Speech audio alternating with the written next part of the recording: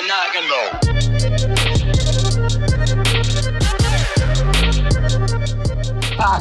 Are we live? Good to go. Nice. Welcome, everyone, for our viewers at home. We're coming to you live from MSW Lounge here in Austin. It is a place for health and wellness. We tend to have a lot of fun here. I'm sitting alongside the co-founder, Baldo, my best friend, business partner. He is one of the people that's been very instrumental in this place being as successful as it has been. People don't even know that nowadays because they don't get to see him as often, but he's floating around. For the people who have been here from the beginning, Baldo is by far the best salesperson I've ever met, but he's not pushy by any means, which is great. He speaks from the heart whenever he does try to sell anything, because he only, does it with people and things that he believes in. So I feel very honored that Baldo chose to take this journey with me for the last 5 years. And over the course of 5 years here at MSW Lounge, we've grown, but Baldo and I have grown as well. And individually speaking, Baldo has been growing from a health standpoint. I can let him get into his journey, but I've seen it as his best friend. 6 years ago, you couldn't even bend over and touch your toes because your hamstrings were so tight. And he was running like Ironman and marathons like every other weekend. And I was like, I don't think that's healthy. If you can't even bend over and touch your toes, but you run 26 miles at a time, what's going on? And then fast forward, I think another year later, he actually started selling supplements, right? You actually started selling supplements before I did. And, he started looking at, what the ingredients were, and he's very intelligent. So I started explaining to him what the vitamins were and why they meant something. And he got really intrigued by it. And I think that helped him learn more. But the biggest change is when he found out about yoga. When Baldo learned about yoga, his whole life changed after that. He was never the same. And it's not a bad thing. It's just you've never been the same ever since you found out about yoga. How many days of yoga now in a row have you done? Well, I don't know, 6 years now. 6 years of yoga, 7, maybe something like that. So he's done yoga every day as a way to develop, maybe diligence. Maybe you've already had that. You tend to. I've always been attracted to discipline. And just yoga took it to a different level. Yeah. Then it's with discipline, it's always I learn something new, or I can now do a different skill, whatever. But with yoga, it was I can get into that pose now. And that's an accumulation of, first of all, flexibility, right? And there's still poses that I can't get into, and that I'm working on them. And it's at least 10 minutes, work on that one pose at least 10 minutes. And then by the end of the year, it's sweet, I got that. Now what's the next one? And so there's always the next one. Did you feel something different in yourself for the first time you did a yoga class? I was kind of chasing a girl to the yoga class. So yeah, I felt very different pretty quickly.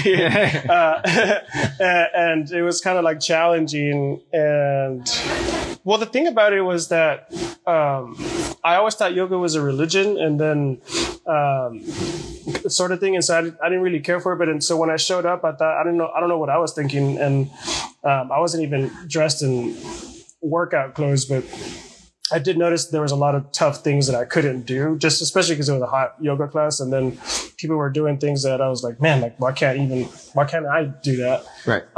And someone there at that first class that it took was celebrating a 30-day challenge or something like that. And I was like, well, yeah, I'm going to do that, just because I want to be able to do whatever that guy's doing. Yeah.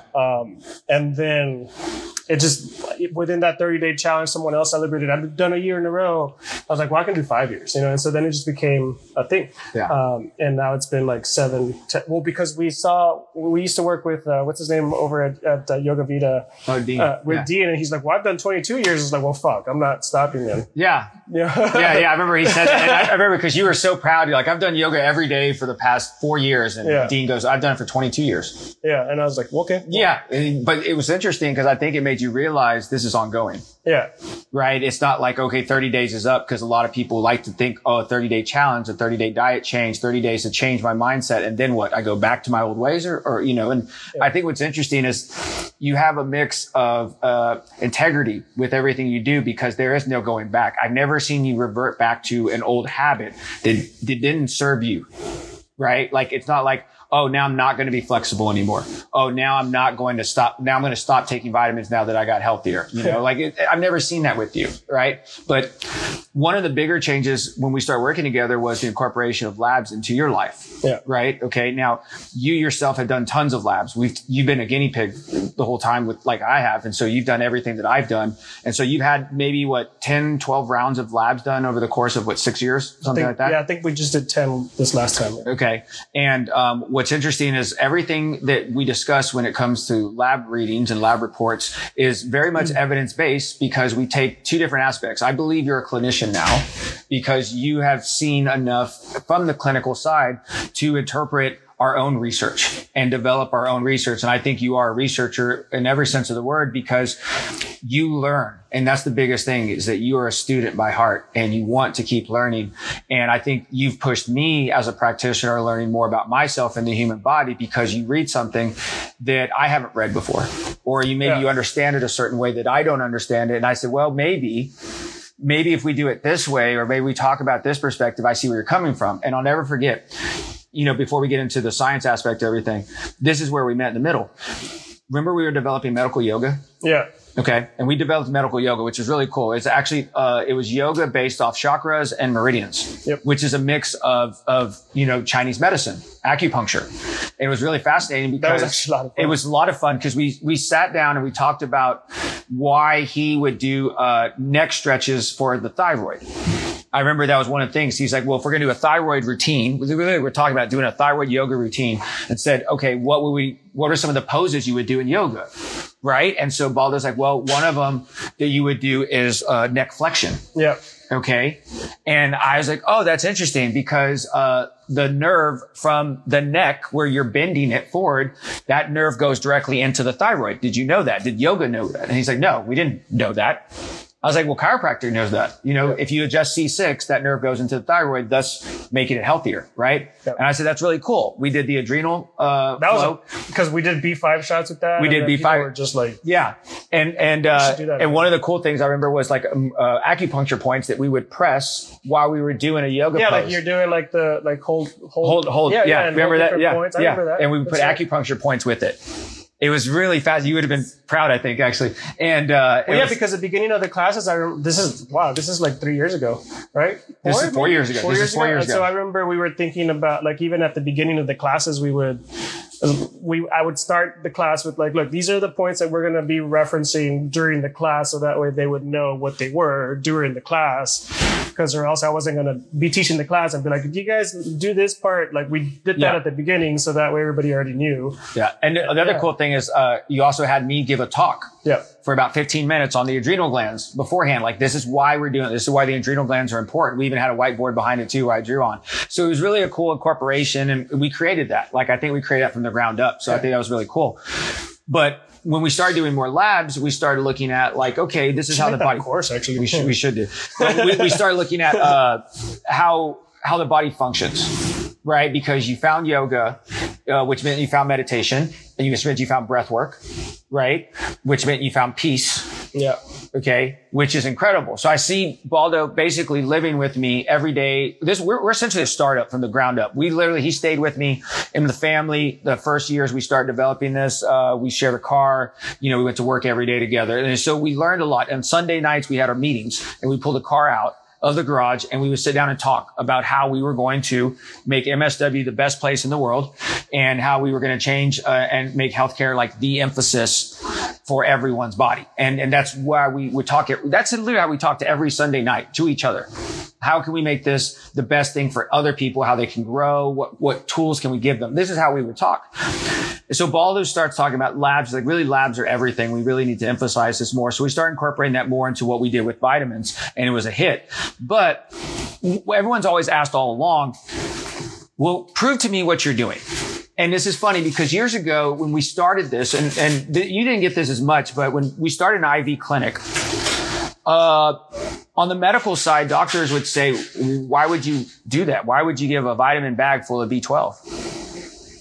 And you're just going to piss it away. And like, you didn't do labs, like all these, like just derogatory marks towards it. I'm like, well, there's a lot of science behind this. We actually have labs that measure not only the nutrition, but how nutrition affects hormones in the brain and heart and liver. And that's when the doctors just lose it. There's like, I don't understand, whatever. I wasn't taught this. I'm not going to listen.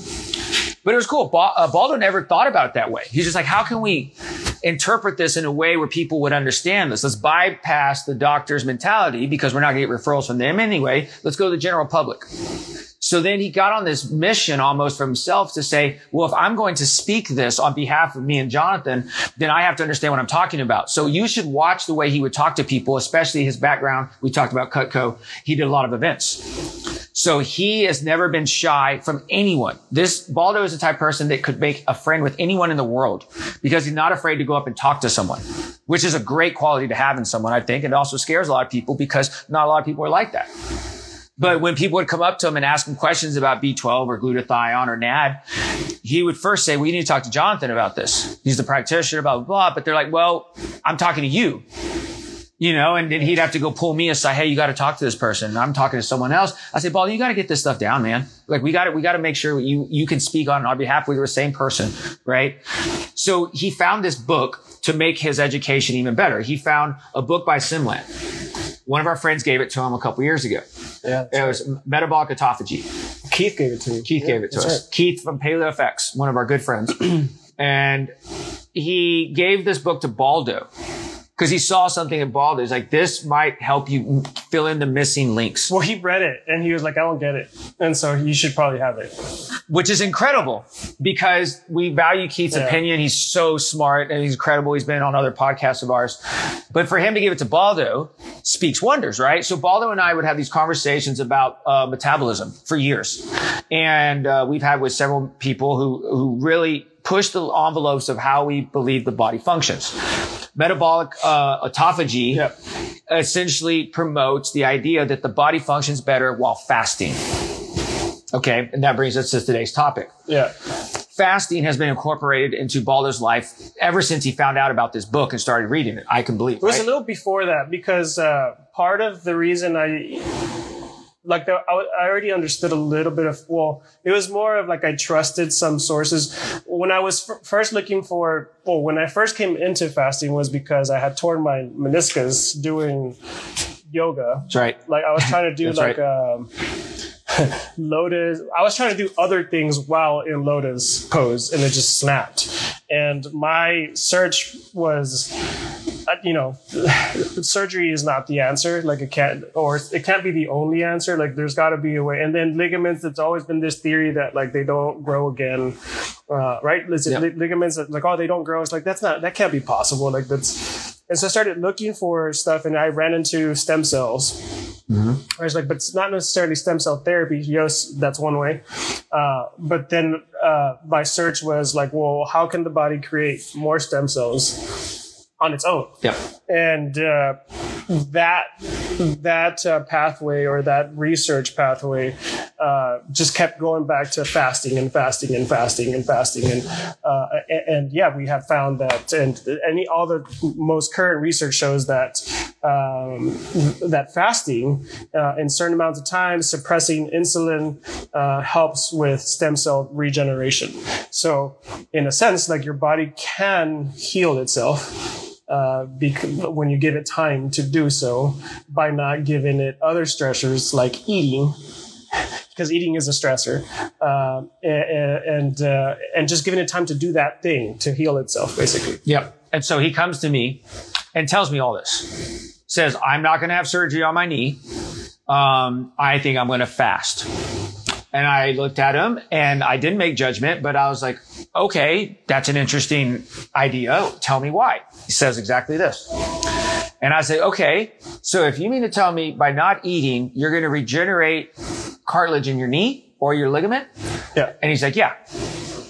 How are we going to prove this? That's my scientific research background. How are we going to prove this? This is fascinating. What makes you believe this is going to work? That's the other part of science. Prove to me that we're going to be wrong, right? And I think about people who get injections for their knee all the time, either to reduce inflammation or to maybe sometimes build up cartilage, like, stem cells, growth factors, whatever. And so I said, okay, well, let's try it. So you started fasting. I said, this makes, some kind of sense. I said, let's do it. And so I said, all right, well, what are we going to do going forward? And he goes, well, I got it. I'm going to develop a fasting protocol. Yeah. So what is your fasting protocol? Sweet. And so then we'll go into why that is in a second. But basically, my goal is always to fast 10% of the year. So that breaks down to, if you guys can look at the right side types of fasting, there's like intermittent fasting, time restricted, extended fasting is the one that we're talking about with a lot of regeneration properties. And then even alternate day fasting. I tried that before just for weight loss. And I don't know why I read that. But I don't find alternate day fasting to be very, very beneficial. But, I do between 16 to 20 hours of daily fasting. So I just limit myself to one meal, so I can get some of the benefits that autophagy brings. And then I do once a month, I do 3 days. So 3 days, no eating, just water, some mineral water. Mm-hmm. And then once a quarter, a 6-day fast. And then I have a protocol for what to do 3 to 5 days prior to starting a 3 to 6 day fast to make that process a lot easier and not get the headaches and not get the things. Yeah. So let me reemphasize this. So Baldo will fast on a routine basis now every day. Pretty much, right? You do like a intermittent fast. Yeah. And I don't really like that term anymore, really, but it's you will do a fast of some sort daily, and then he'll do a fast once a month and for 3 days, and then he does a 6-day water fast. Yeah. Once a quarter. 6-day water fast. Here's the deal. He tells me this while he's telling me about the knee thing. He's like, so I'm going to do a 6-day water fast. And then I was like, okay, why a 6-day fast? And he starts explaining why. So autophagy is self-eating. That's a process of the body eating itself. And it's a major cleaning system for the body because, it does this all the time anyways. Like that's how it clears things out. But it's also, our bodies are very smart, right? From the sense that so for example, 3, 4, 5 days, 6 days, in my case, I had damage here. At some point, it's looking for nutrients. So it's going to start away at eating tissue, but it does start with bad tissue first, right? So it does start with some of your damaged tissue. It's almost like your body saying well, we're not going to use this even if we were healthy because this part's not healthy. Let's eat that for nutrients. Mm-hmm. So in that process, there's a nice little window from what the research shows, right? That hey, we're eating the bad tissue, creating new stem cells, and it needs to be recuperated here again because that's what we just ate. And there's a nice little window before you just are eating yourself and not replenishing that. So that was kind of the goal between 5 to 6. And we did a podcast with one girl that had all sorts of autoimmune disorders, and she had done a 22-day fast to reverse 30 different autoimmune disorders. Mm-hmm. Yeah. Right. And it was she went off to a retreat to go do that. And she had very controlled group and water that was specific for this. There was minerals that she supplemented with. Yeah. But it was very much and she did, that was her story. She reversed 30 plus autoimmune disorders that she had by fasting 22 days. And it was that whole concept of, I was just giving my body the time to do to clean itself. And then when it was the right time, I started eating again, right? Giving the nutrients. And for me, that's pretty remarkable because, the thing about eating all the time, and we keep running into why is it 3 meals a day and all that stuff? You just don't give your body enough time to, first of all, to even finish eating those nutrients that you just gave it. So by the time it's even done going through those, you're already feeding it more. So what it has to do is go store it somewhere so you can start working on the new stuff that you just fed it. And that's not necessarily a bad thing, but it's also not necessarily a good thing, right? Because it's where is it going? Is it going to fat cells? Is it going to your muscles? so on and so forth. Yeah. So the autophagy deal is where science has discovered the ability for the body to basically make itself healthier.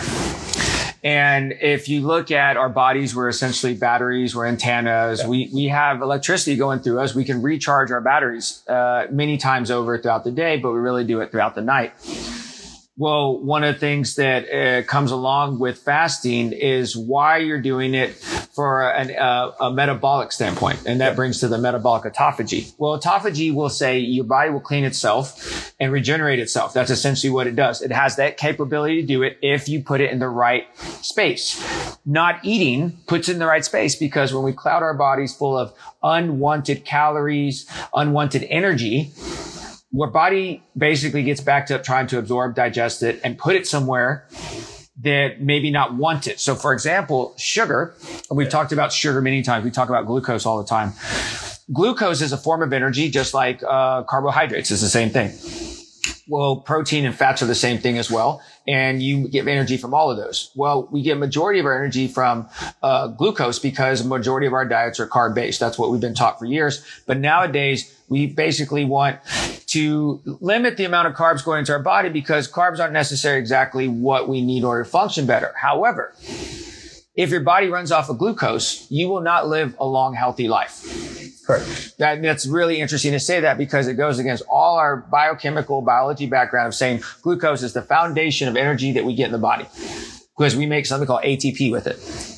Now we're going to talk about cellular health. So autophagy is targeting cells and cleaning them out. But what Baldo didn't mention was those cells are the deepest part of all our cells. It's called our mitochondria. Yeah. And that's what I have here. So mitochondrial theory of aging basically talks about that. It's the organisms in general. This is not just humans, just anything that's living dies because of the accumulation of free radical damage to cells over time. So mitochondria produces energy. Right. Anytime there's energy production, there's reactive oxygen species, right? Which means that there's going to be oxidative stress. Anytime there's oxidative stress, then your mitochondria can be dysfunctioning. And that means that when it's replicating itself, it can replicate itself in the less than form. If that's a great term or not. But basically, if there's a lot of damage to the mitochondria, it dies off and it replenishes itself, which it does all the time. That you can technically be changing your DNA in a negative, in a negative factor, right? And that's what aging is, right? And so the idea is that we do this and we don't give ourselves time to really clean ourselves from all this, which is what autophagy is doing, right? If you give yourself time to, obviously you're producing energy, creating some reactive oxygen species and some oxidative stress, and then maybe you're fasting and you're creating autophagy, you start to clean this up, then your mitochondrial DNA can be intact in the way that it's supposed to be because your body had time to clean itself out from anything else that's going to create dysfunction in the mitochondria, so that when it replicates itself and it's replicating it with its original DNA code. Yep. Instead of something that's already been mutated because of whatever damage happened. Now, this is such an honor to say this. Let me put this in layman's terms now that Baldo say it very scientifically. Mitochondria is the powerhouse of energy production. You have these cells in each one of your brain cells, your liver cells, your heart cells. Aging, call it stress, toxins, thoughts, whatever, will disintegrate your DNA and your mitochondria. Basically, it wears you down. Over time, that's what slows you down and basically causes you to age. So when Baldo's talking about fasting, promoting autophagy, what he's really talking about is longevity. If you think about polluting our cells and the most precious part of our cells, like mitochondria, polluting it with things that doesn't serve it, think about all the processed glucose, sugar, and carbs that we've eaten over the course of a lifetime. The mitochondria does not like glucose. It prefers fat for its form of energy. It's like a long release. It's a long release, okay, which is incredible. Glucose is very quick. That's why when you eat a high carb meal, you have a sugar crash very quickly because your sugar increased and then it spiked and it comes back down. That doesn't happen with fat. because you're not eating sugar. You're eating fat. Fat is long acting, breaking down. So what happens is your metabolism doesn't go up and down throughout the day like you would with glucose. And if you look at our old meals, breakfast was full of cereal and carbs. That's who invented breakfast, right? And then you have biscuits with that, pancakes, waffles, right? You need to continue replenishing your fuel source. Which is why General Mills and breakfast was created, because they said, yes, you woke up, you're fasting, break your fast. You need energy in order to continue throughout the day. Breakfast is your most important meal of the day because of this reason. Dr. Pepper used the same concept when they created Dr. Pepper by the 10, 2, and 4 method, right? You have a Dr. Pepper when you're having a sugar crash at 10 a.m., 2 p.m., and 4 p.m. Why? Because your sugar will fluctuate throughout the day. Dr. Pepper knew this already, but most people don't know this. Baldo and I had to discover this, when we're in our 30s. Yeah. And what's incredible about it is they say, okay, what do we need in order to function? We need energy. Okay, well, how do we get energy? Well, we have to eat it. But we also can get it from many different forms. We can get it from sunlight. Yep. All right. And here's the thing, like sunlight, it can charge something and you can store it. So then what you're looking at is the body stores a bunch of energy. It stores energy in the liver, the fat cells, the brain, or the muscles.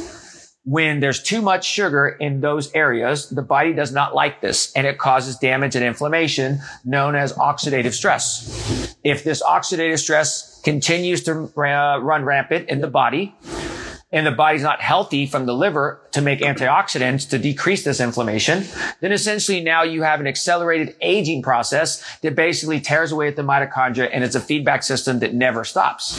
Yeah.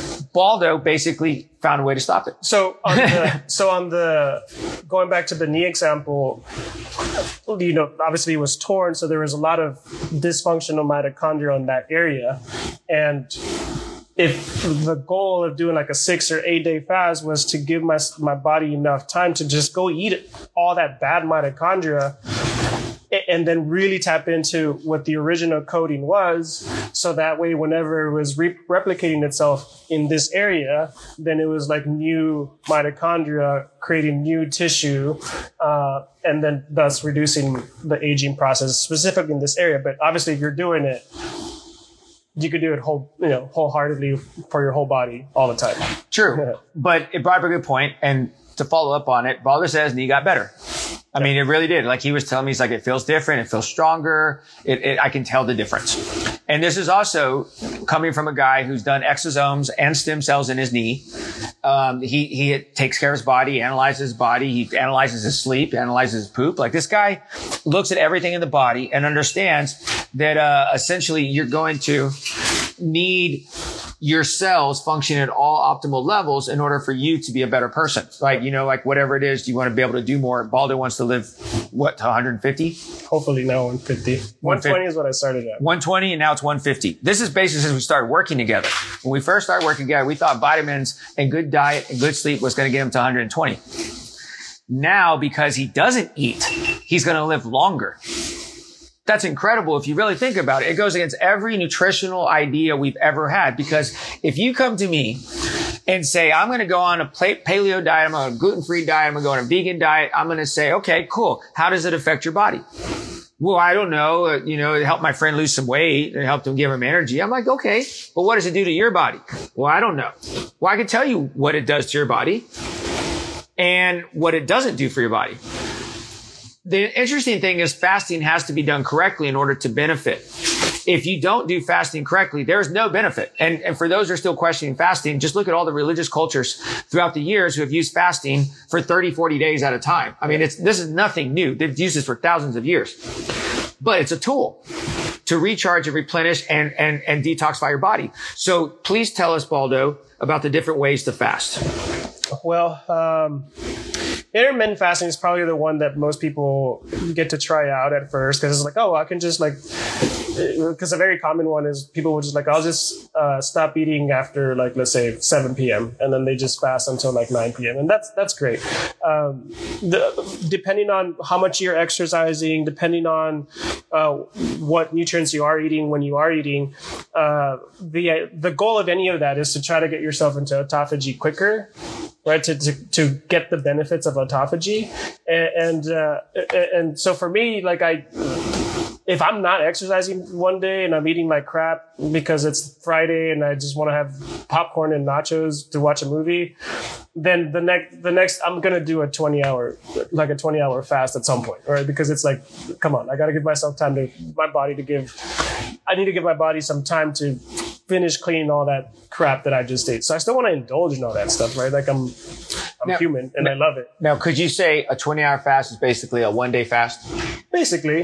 Right. I mean, it's basically, I'm trying to, so by the way, I also want to make sure that people understand that there's a difference between like an intermittent fasting and like calorie restriction, like from the sense of like eating less calories, which people talk about for losing weight. I'm not trying to eat less calories. I'm still eating the same amount of calories, just in a shorter period of time.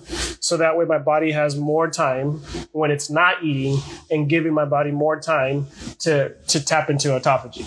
Right. So I'm still eating like 2,500 calories or 3,000 calories, depending on my workouts and all that. Right. And whenever people think about diets, they've been taught to think about calories. Right. And the thing about it is calories are not important. I really don't think calories are important at all. Not really. Okay. And which goes against everything we thought of in diet. Because here's the truth. The only reason you know about the number 2,000 calories is because you were told by a government official or government agency, probably think of a couple off the top of your head, that told all the school teachers and doctors around the country, people need 2,000 calories a day.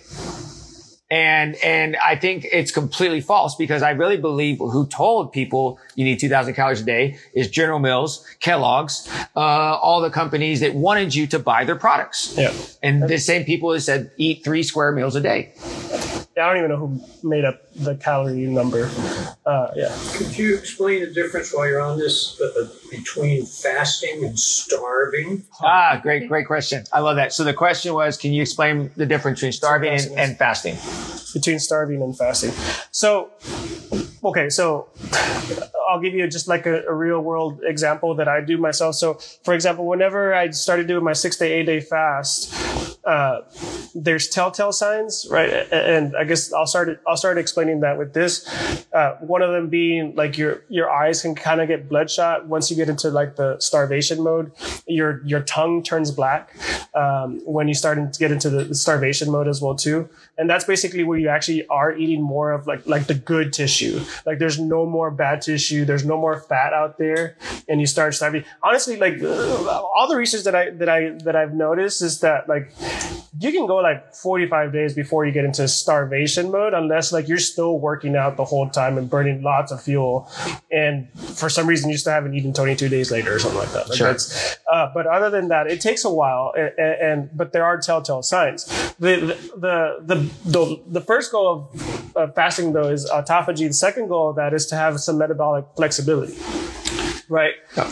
And that's being able to feed off of sugars, carbs, yeah, and also being able to feed off of like ketones, right? What's crazy is that I was reading that breast milk is mostly ketones. Yeah, that's cool. Yeah, and so your body is already used to that, but we pump it with so much sugar that we get used to eating sugar. The problem is that whenever you're only sugar based, not keto adapted or being able to be back and forth, is that when you are out of your carb resources or sugar resources for fuel, you do start to eat away at your muscles and you have muscle damage, right? Yeah. Like people say, like, why aren't you going to lose muscle? What's crazy about it is if you're keto adapted, you can actually gain muscle during a fast. And I do that.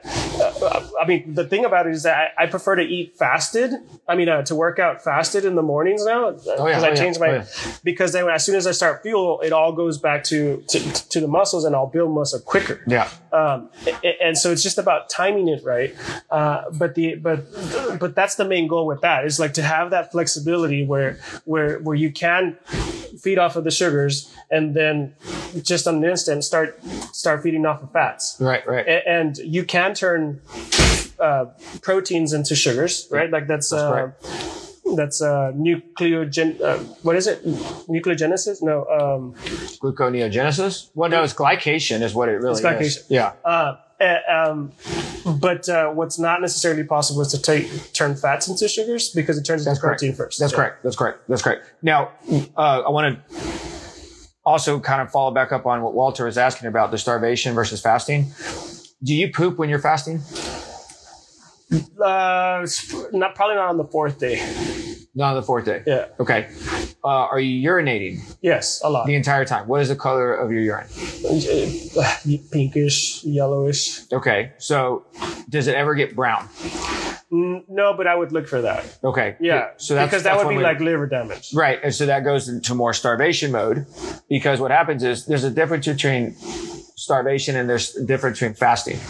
Right. So if you look at fasting, I think that fasting is you're burning off good, clean resources fueled up like fat.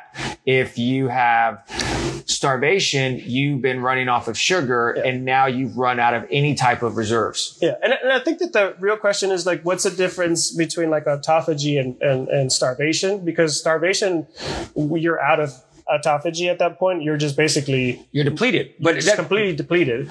Because fasting just means not eating, right? Like, yeah, it doesn't like mean technically I could be fasted for 2 hours because and then I ate again. But what was I saying? But you're right. Like starvation is way more dangerous. You're malnutrient, right? You probably start getting spots all over your nails and your skin, and you're basically eating yourself to the point where you're not replicating yourself anymore. Yeah. And if you are fasted the correct way for 3 days, you're not really tired. No. You're focused. You're focused. This is the difference between running off the right type of gasoline. If you're running off the sugar going into a fast, there's no way you're going to complete a fast. You will crap out. You will bonk out. Your body will go in a confused mode, and you will not feel good. This is the hangry that most people get, right? This is why Snickers was, so big. If you're running off of fat going into a fast, there should be no problem. If you have been eating fat or keto, let's say, for example, if you've been eating keto for years, and let's say you just cut out the dairy, right? And you still do like avocado, fish, or whatever, a 3-day fast for you is a walk in the park. It can be, yes. Why? Well, the struggles, and I've tested this myself too. Like I've eaten just candy before starting the fast, or I've done like nothing but carbs, like potatoes and whatever. And just had difficult times with the fasting, because that transition of like going from carb-based to fat-based like fuel, it's really hard. Like it's just, you start getting sugar withdrawals. Yep. And it's like any other withdrawals. Like it's really hard. You start getting headaches, you start feeling like crap. But that's why, like for me, so it was really interesting because like, well, part of it, like on the 3-day fast and the 6-day fast that I do on a quarterly basis, it's about quarterly, but it's usually when I'm having that, whenever there's a new season, right? Because like right now I have sniffles going on, and I know it's allergies, and I was planning to start fasting today, even though my allergy started 3 days ago. But I decided not to fast until today because I wanted to, talk about it. But I know that if I would have started the moment I started feeling the sniffles, they would have been gone already, because my body, my gut bacteria would have replenished itself with the newest bacteria that's in season, in a sense. And then they would have just been gone. And so I'm so excited to fucking do my fast right now, because I just want to get rid of this. But it's true, because I want to restart the gut for whatever's in season. And do I only eat seasonally? No, that's not. I'm not opening up my laptop and find out like what's in season right now. But the allergens that are out there in the room, it helps with that as well too. Yeah. The misconception about not eating means that I'm not going to be able to function. I think you have been proving that all along. You tell me I'm fully focused and I'm clear-headed, have energy. Now, keep in mind, I've done a fast with you. I've done 2 6-day fasts with you. I can tell you what to expect. Most people think that, oh my gosh, I'm going to be hungry. What can I do? You don't do anything. You just don't eat. You don't pass out from not eating. Yeah. You don't fall over in pain because your stomach's growling so much. Here's the thing. Most people don't even eat when they're actually hungry. They just eat because they just think it's time to eat. We find that I find that, like, especially if there's nuts around or whatever, then I'll just grab them and I'm like, oh wait, I'm not eating. and I wasn't hungry. It was just like one of those habits. Because what I do know is that, like I always tell people, like if you feel hunger more than like 30 minutes, and that one probably is hunger. But I can guarantee you, if you just like lick some salt, like some Himalayan pink salt, then you're good, because it's just a signal that's mixed, and so that usually suffices. Yeah. And you do that, and then that means that now there's a hormone signal that's now completed, and now your body's not confused. Like, oh, I'm not actually hungry. I needed some salt. Right. And I like this because it segues into this, why we're hungry. Why do we get hungry? Okay. We actually get hungry because our body's telling us you need to eat something. You need more fuel. Okay. Now, we don't listen to that signal all the time because we miss that signal. When you're hungry, you know it. You're getting these growling pains, right?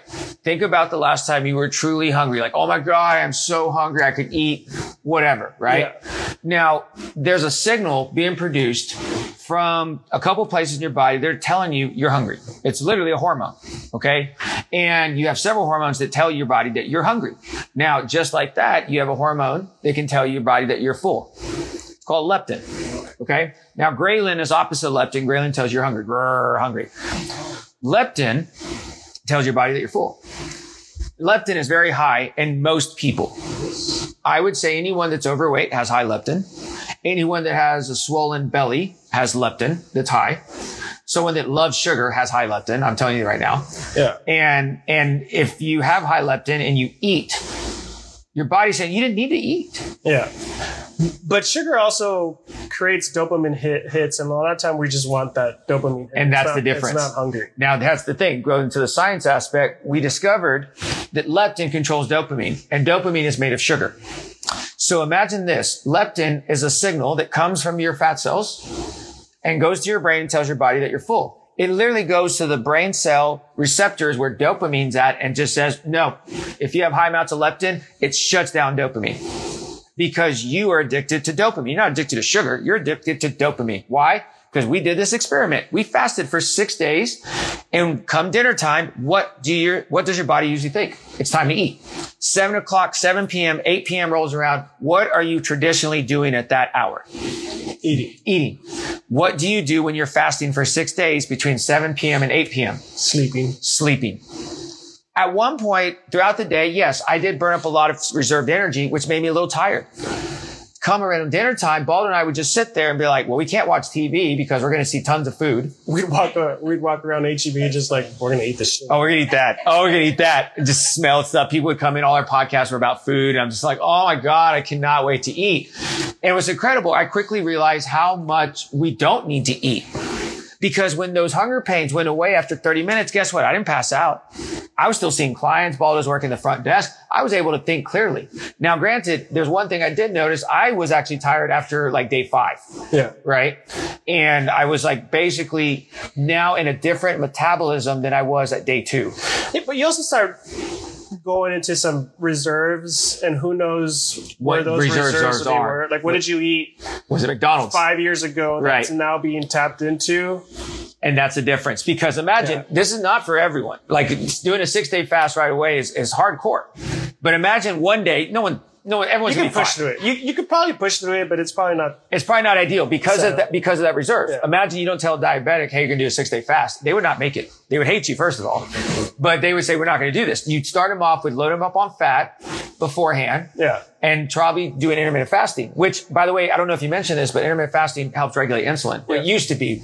I don't think it does as much. I mean, it depends what you're feeding when you're feeding. I think it also comes down to what that person is doing Yeah. and their stress in their life. Well, that's a. So let me ask this good question. Fasting, can it raise your blood sugar? Yes, actually, when you're fasting, if you start to salivate, it spikes your insulin, like just because like, oh my God, you start thinking about food. That will raise your insulin quicker than actually eating sometimes. Incredible, right? Imagine if you because say, it's starting to like, oh, I'm going to eat. It thinks you're going to eat, but you're not going to eat. So But you release it. but it starts to release that insulin to start doing. well, the thing is, if it releases it and there's no calories coming in, Yeah. then the body's like, okay, well, we brought insulin out to play. And Now just it's not doing anything. going haywire. So give some sugar to it. So then it releases it from the sugar, from the fat. Along with cortisol. Along with cortisol. Yeah. And so imagine this. I'm gonna pick on CJ again because he's sitting there. So CJ wore a glucose reader, maybe 2 months ago. He's driving over across town to come to Lunch and Learn because he's filming. He doesn't eat anything this entire time driving over here. And what's incredible is his blood sugar went up on the drive over across town. He was fasted and his blood sugar went 30 points higher or something like that. He shows up at Lunch and Learn. He's like, dude, my sugar's higher than this morning. What's going on? I said, stress caused the blood sugar to increase. So then if you think about intermittent fasting, people say, well, I'm doing this to control my insulin because if I don't put calories in my body, I can feed off my own reserves. Here's the thing. If you're doing intermittent fasting and you're working throughout the day, you're still spiking your sugar. Right? Correct. Well, sure, unless you have other practices to mitigate that. Which would be what? Well, I mean, meditation or just breathing exercises. The thing, so because when it comes to women, for example, like people always like intermittent fasting is not good for women or not. It really comes down to the being flexible with your metabolic like flexibility, because you should be able. Now, it's really difficult to find it because the actual thing would be for women, for example, would be like, oh, you should like eat more carbs on like day 3 to 7 of your cycle. But like, that's not accurate, by the way. I'm just throwing out numbers, but that would be the answer to something like that. You just have to figure out what would be best for someone, for a female, but because there's a lot of hormone imbalances and it's going to do that. Fasting can. And like we were talking about different types of fasting, like intermittent fasting, we're talking about daily, right? When we're talking about 3, 4, 5 days of fasting, you're strictly working on the autophagy pathways, which starts helping you create more NAD and sirtuins, which is what this we're talking about. Yeah. So it's funny. I think I haven't read his new book. Simland has another book that's sitting on here. I haven't read this yet because it looks like a Bible. It's like it's really thick. Yeah. Simland is Stronger by Stress, and stress adaptation is what this book is all about, and how stress can actually help you live longer in certain amounts. So this is what I'm going to throw out there and guess what he's probably talking about. So go back to the mitochondria. So if you're trying to produce energy, the mitochondria, which makes energy, does not like glucose. It prefers fat. Okay. Right? It's just less efficient. Yes. Well, if you look at fat, imagine if you're only eating fat, you're only providing yourself with like very clean energy. Right? So there's a stat on there that talks about how when mitochondria replicates itself with the sugar-based energy, it can do two different like it can double itself. Mm-hmm. When it's doing fat-based, then they become like it basically can quadruple itself. So there's more mitochondria in the same amount of space when it's being fed off of fat. So it's almost like it doesn't mean that you grow more stuff. It just means that there's more like power. It's not like you grow another finger. It's just more of like this finger now has 1 million mitochondrial DNA strands in it as opposed to like 500. Because it's doing it through fasting. And so that goes through aging, right? Because like if aging happens and you're only like doubling your mitochondria, then of course that means that there's a limit to that, as opposed and then you're going to age quicker, as opposed to like if you're quadrupling or quintupling the amount of mitochondria, so that there's any damage to any of it, then it has another one in that same amount of space. Pretty like it's almost like my neighbor has the answer here, so let's pull him in and we can replicate ourselves in the proper manner. But if there's only one extra one, and they're both deficient or they're both dysfunctional, then it just kills itself off and you start to age. So let me back this up real quick. So let's look at our typical brain cell. All right. Let's just look at aging. This is exactly what happens. All right. I just drew this up there if you want some markers. So you have a brain cell and you have a mitochondria inside it. Each cell will have a mitochondria in it. Brain cells might have 10,000 mitochondria in each cell for all I know, right? Yep.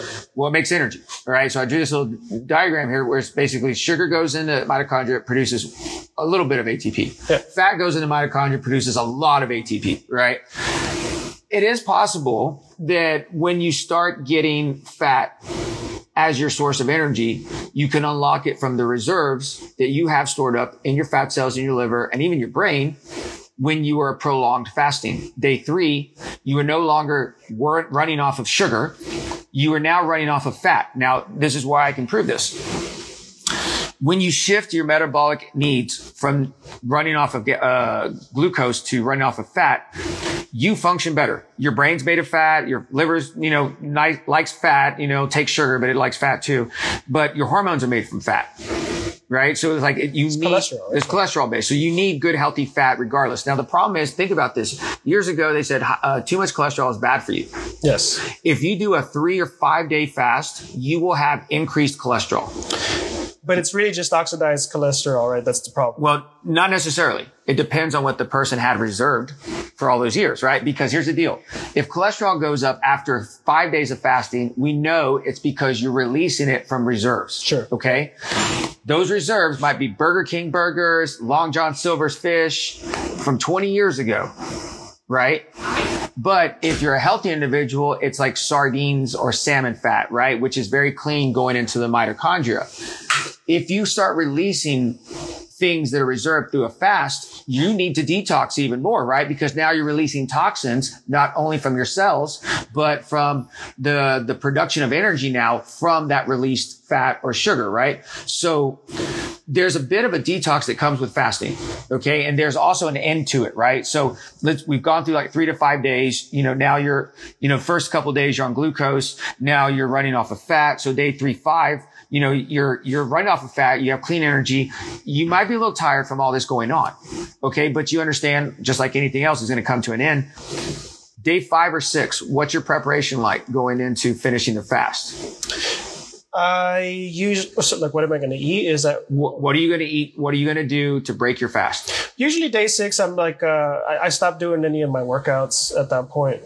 With workouts, you just want to, because people ask me all the time, like, do you have to, I don't really change anything, other than like, I'll take my day off of working out, on day 5 and 6. But the main thing that you don't want is to have like burst of energy. Like, you don't want to do sprints. Like, you can run forever, you can do weights forever, but it's more of like that changing of momentum that can like just cause you like to get dizzy, or, because of like your sugar is low, right? Like, but other than that, I'm sleeping a little bit more because I also want to detox the brain, and then I don't always follow this, but like I want to refeed with like bone broth and something mild. But the first time he did a fast with me, 6 days, he ate like 10 barbacoa tacos with potatoes, and it was just like I was so swollen.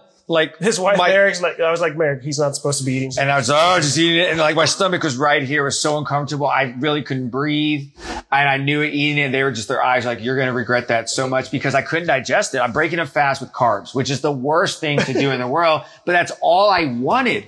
It was incredible. You know how I know sugar and dopamine are the same thing? It's because when we were walking through the aisles of H-E-B, I was craving stuff that I've never eaten before, stuff I hadn't eaten since college, like potato wedges with like the sour cream in it and the cheese and the chives. I'm just like, why? Gummy worms. I was like, I don't want any of this. And I was like, I'm not going to eat this stuff. And so they're like, we'll break it with Mexican food or something. I was like, well, I'll cook some tacos. And I threw the potatoes in there. Worst move ever. And I blew up.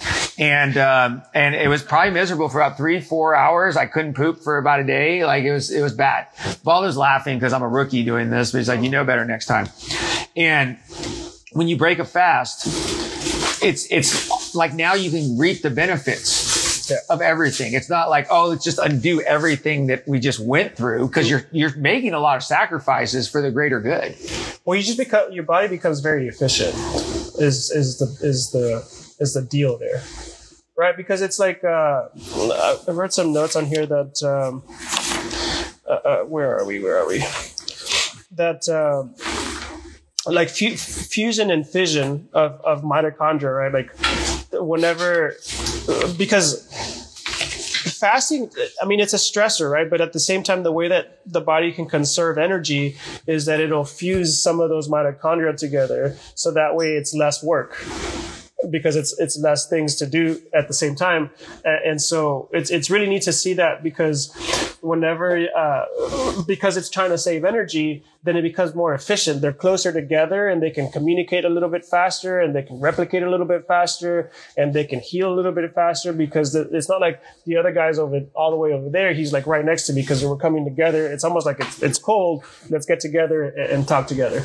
And so, but then once you're done with the fasting, it's not like all of a sudden they just spread apart. They're still together, so you can just become more efficient. So if anything, I would say, like, yeah, continue with the fat, because like you can eat, well, not necessarily that you can eat less or that you should eat less, but you just need less to operate at the same level with less food or with less energy.